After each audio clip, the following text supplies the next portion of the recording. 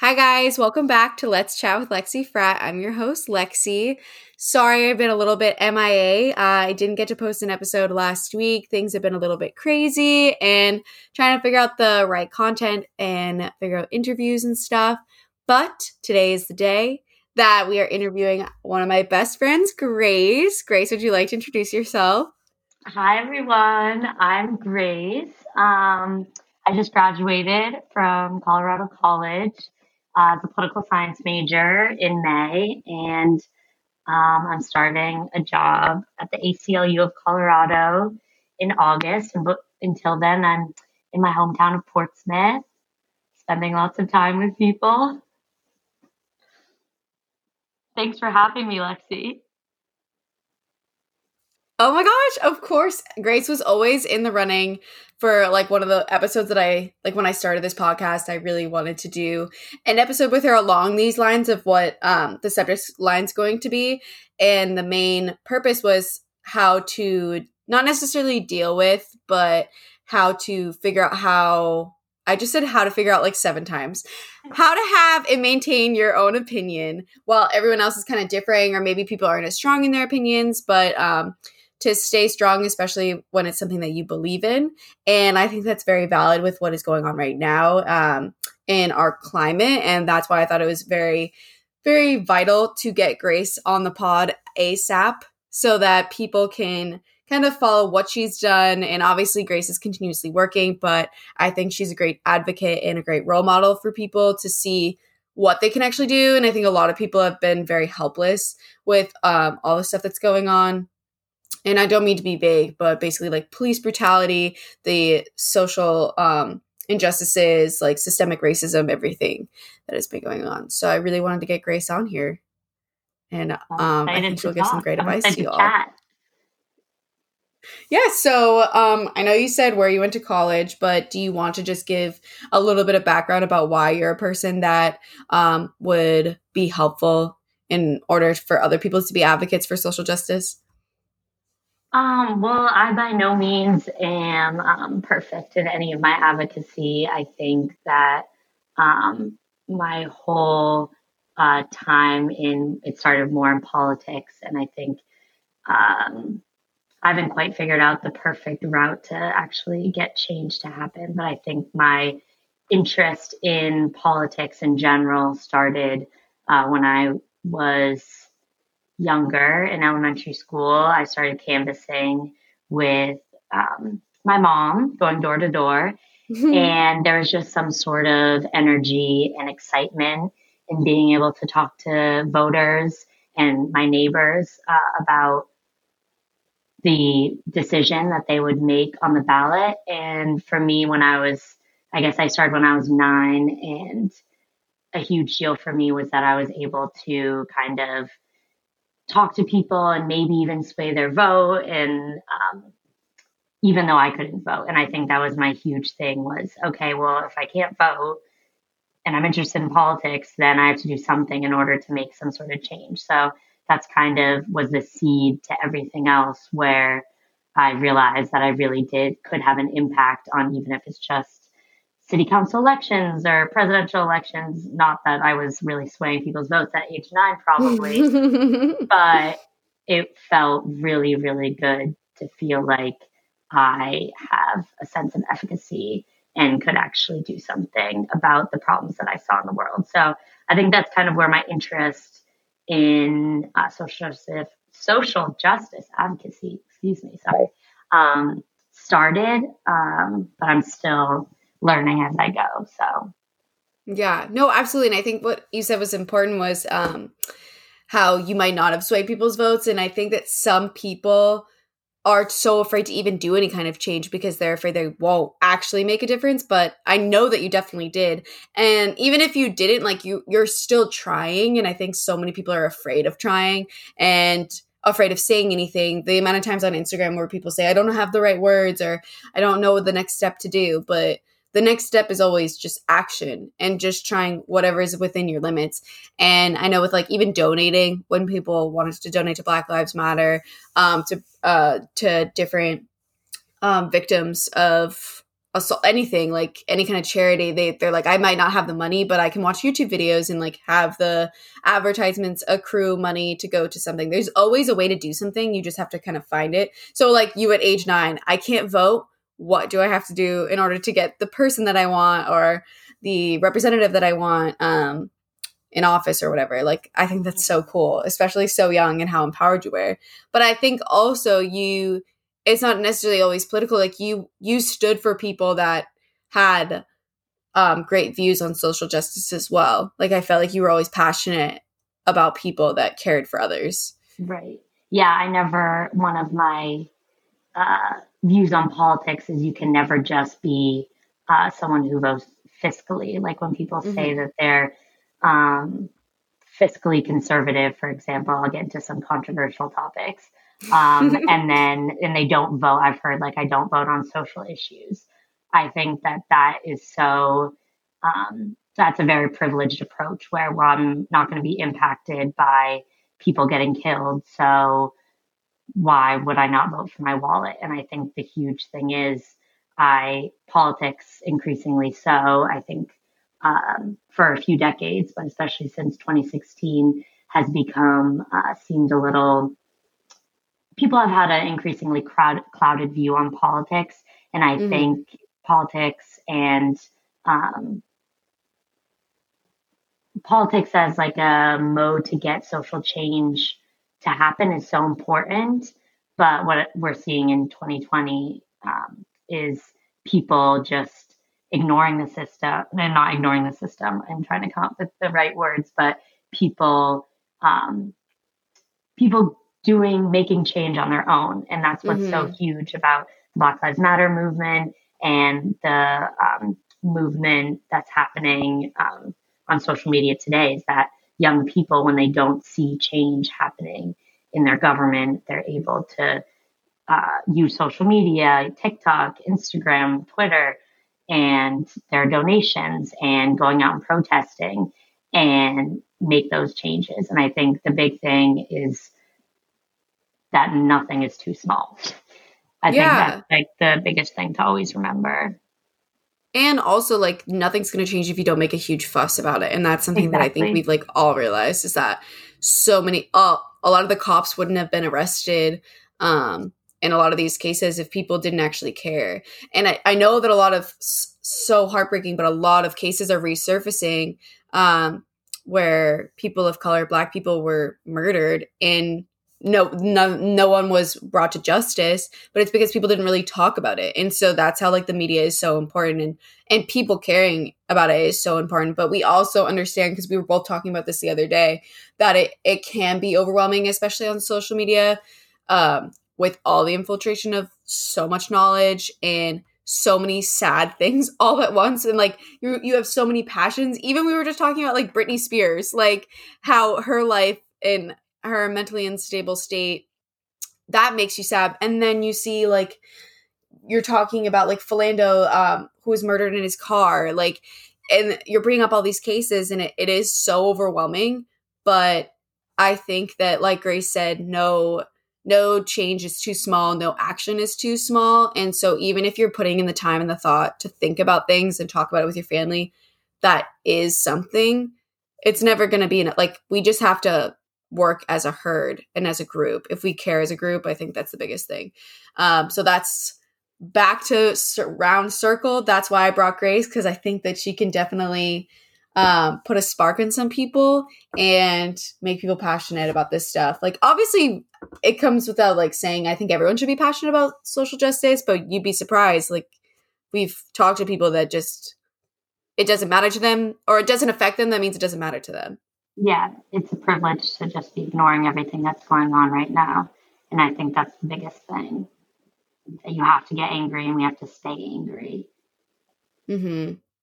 Yeah, the whole thing with like Breonna Taylor, the other movement that's like, we didn't forget about you, because nothing really has happened with it, but everyone's so passionate about it. And then it kind of died down. And then now the movement's back of like, we didn't forget about you. I know that maybe our legislation, like our government, isn't really backing you up, but like, we will serve you in your memory, which is crazy, which is so sad. But I did want to, we dived off a little bit going, we really dove in the beginning. Sorry, Grace and I could definitely talk it up, but that's a little peek of what you're going to get. This is, yeah, literally. This is just the part one. So that's just the idea of like what we're going to dive into. But we're going to go into a little bit of updates. We did update a little bit saying like we've been overwhelmed with social media. I started a petition to lower my tuition. That's been up there. Nothing's really happened with it other than we got a lot of signatures. University hasn't really made anything public yet, but I'm hoping that if you're listening and you go to a different university to do something similar or talk to your student financial services, anything like that. And a lot of my friends are graduated and done for the moment. So they have a whole other stress if you want to talk about that, Grace. Being a new graduate? Yeah, obviously it's a crazy time no matter what stage you're at, and it's kind of scary, but I think definitely graduating into such uncertainty is so unprecedented and so unexpected.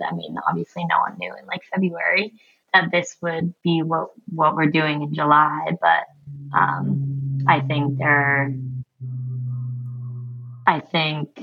everyone is getting, hopefully people are getting stronger from it. I don't know. I feel really lucky that I have a job opportunity, but I think it's a really, really, really tough time. In the next few years are going to be a tough time for people to graduate in. So, yeah, I feel bad for people that are like freshmen, sophomores. Yeah. We have discussed this to an extent about how literally if you're in any situation, it sucks.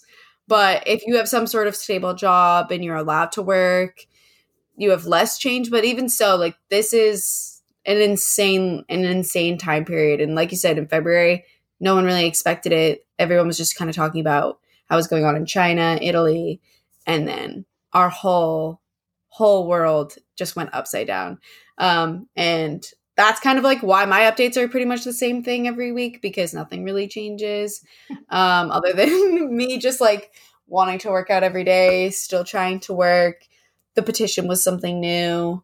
But yeah, just feeling slightly overwhelmed. And I just want to shout out to the people, if you're feeling overwhelmed or feel like you don't have control about a lot of things, just it'll be okay. And we're all in it together. I think everyone with a heart and a soul is feeling overwhelmed right now.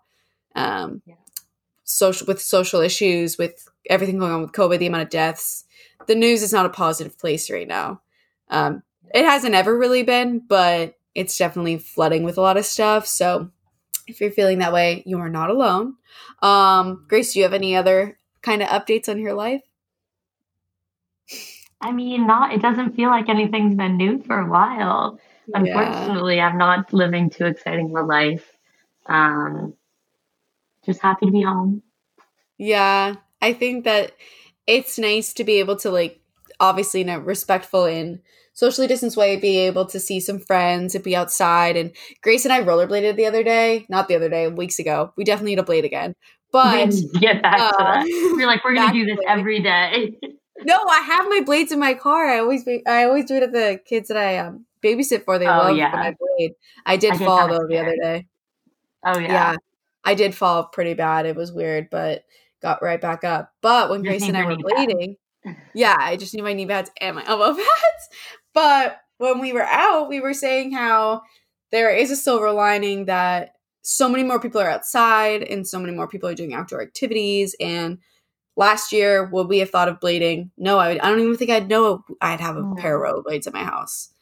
You know, like we would be inside at a bar or like inside hanging out, not trying to do activities in the outdoors. So that's a positive. Yeah, I think all we can do is look at the positives and swinging back to all the things on social media and everything with the movement. A lot of this wouldn't have happened. I would guess that none of this movement and push for social justice and kind of revival of Black Lives Matter movement would not have happened with all this. So trying to think of it in a positive light as much as possible. And I know we'll discuss it more in the next episode, but just very interesting to think about. Oh yeah, for sure. When George Floyd became like the face of the movement, we needed something, unfortunately a tragedy, to capitalize on it, to make people upset, because Black people have been upset since the day they were born, because they were just treated differently, and people of color in general. But it took something like this, so blatant, so caught on camera, for people to start caring. And I think, once again, why I wanted you on the podcast is because I feel like it didn't take anything like that for you to really genuinely care. Like, it was instilled in you to care about social issues. So I feel like people need to think more like that, and not waiting for something to happen to react. Like, we can't be reactive. We need to be proactive. And I think our generation is definitely better about that in general. But I guess we can go into one question before we get into the rest of the part 2, which will be straight up questions, straight up takeaways. But for the listeners out there that are like, what is going on? There's so much talking in this episode. The structure of this is we went through our updates, talked about Grace as a person, and then now we're going to get a little bit into the questions regarding how to be an ally and how to be basically like a white person in this movement, and how to be a proper ally, basically. As social justice, how to capitalize on it, and how to stay strong in arguments where you're with people who it just doesn't make a lick of sense. That's a huge question. I can't wait for Grace to answer that one. But starting off, growing up, you were always very confident in your opinions and stance on social issues and politics. What do you attribute that to? Well, I definitely attribute that to my family. I have an older sister, and I live with both my parents, and they are very, very political. Every discussion, since I can remember at the dinner table, revolves around some sort of political discussion. And the thing my mom always says is, "Oh, Grace, you used to hate politics so much when you're younger, you'd run away from the dinner table crying." I was like, so I was probably 5, because by the time I was 9, I liked politics enough to go door to door. So yeah, so I'm always like, what is that even? What's your scale? So my older sister is 5 years older. So I think kind of being forced into those adult conversations and not being shielded from anything from a young age was definitely really helpful. And I know I wouldn't be as involved in politics, or I'm pretty sure I wouldn't be as involved in politics today if it weren't for the political environment that I grew up in, and kind of having politics and issues of social justice being talked about as a very real and everyday issue. I think that for a lot of people, government and kind of social justice movements seem as though they're very far away and we're all very removed from them. But I think it's really important. I think learning from a young age that you are a part of this, and you have efficacy, and you have kind of say in what goes on in the world is huge. And I think it's really hard to instill that in your children. And I'm very thankful my parents instilled that into me to a very large extent. But also my grandma was very involved in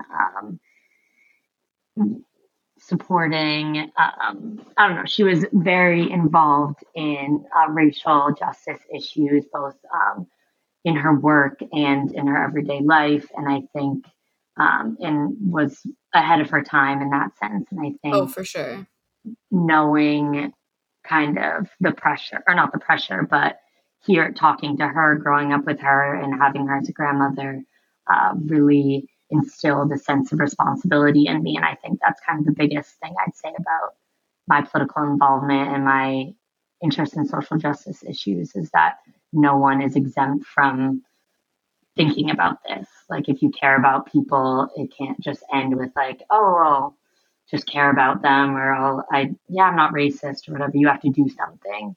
And if not, then you failed. So I think that's probably the biggest lesson that I learned when I was younger. And I'm appreciative of that. And it just really never stops. Yeah, I think that where the movement is heading, and where your family has always been, is always being actively anti-racist. Because I agree. I feel like so many people are like, why do I need to read this book? Or like, why do I need to talk about this? I know I'm not racist. Well, that's not the issue. It's that we have a system, even if like people, even if you took like all the racist people out of it, it's the actual basis of the system is against Black people and people of color. So we need to integrate it into our daily life at all times. And everything is trickled down into every social issue.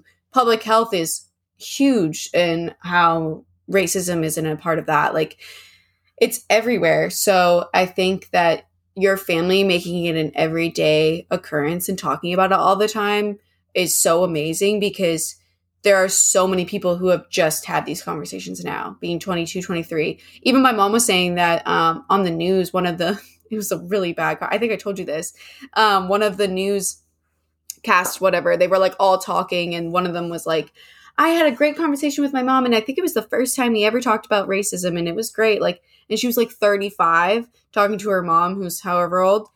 And the one Black woman that's a news reporter was like, what? She was like, I don't mean to make fun of you or like make you feel bad, but that's ridiculous. Like, online TV. She was like, I talk about it every day, multiple times a day. Since I was born, I've always had to talk about it.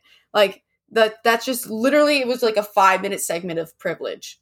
Yeah. Is just being the privilege to not have uncomfortable conversations, to not have to face it. And so if we can change the conversation to making it, there doesn't, exactly like I was saying before, not being reactive but proactive.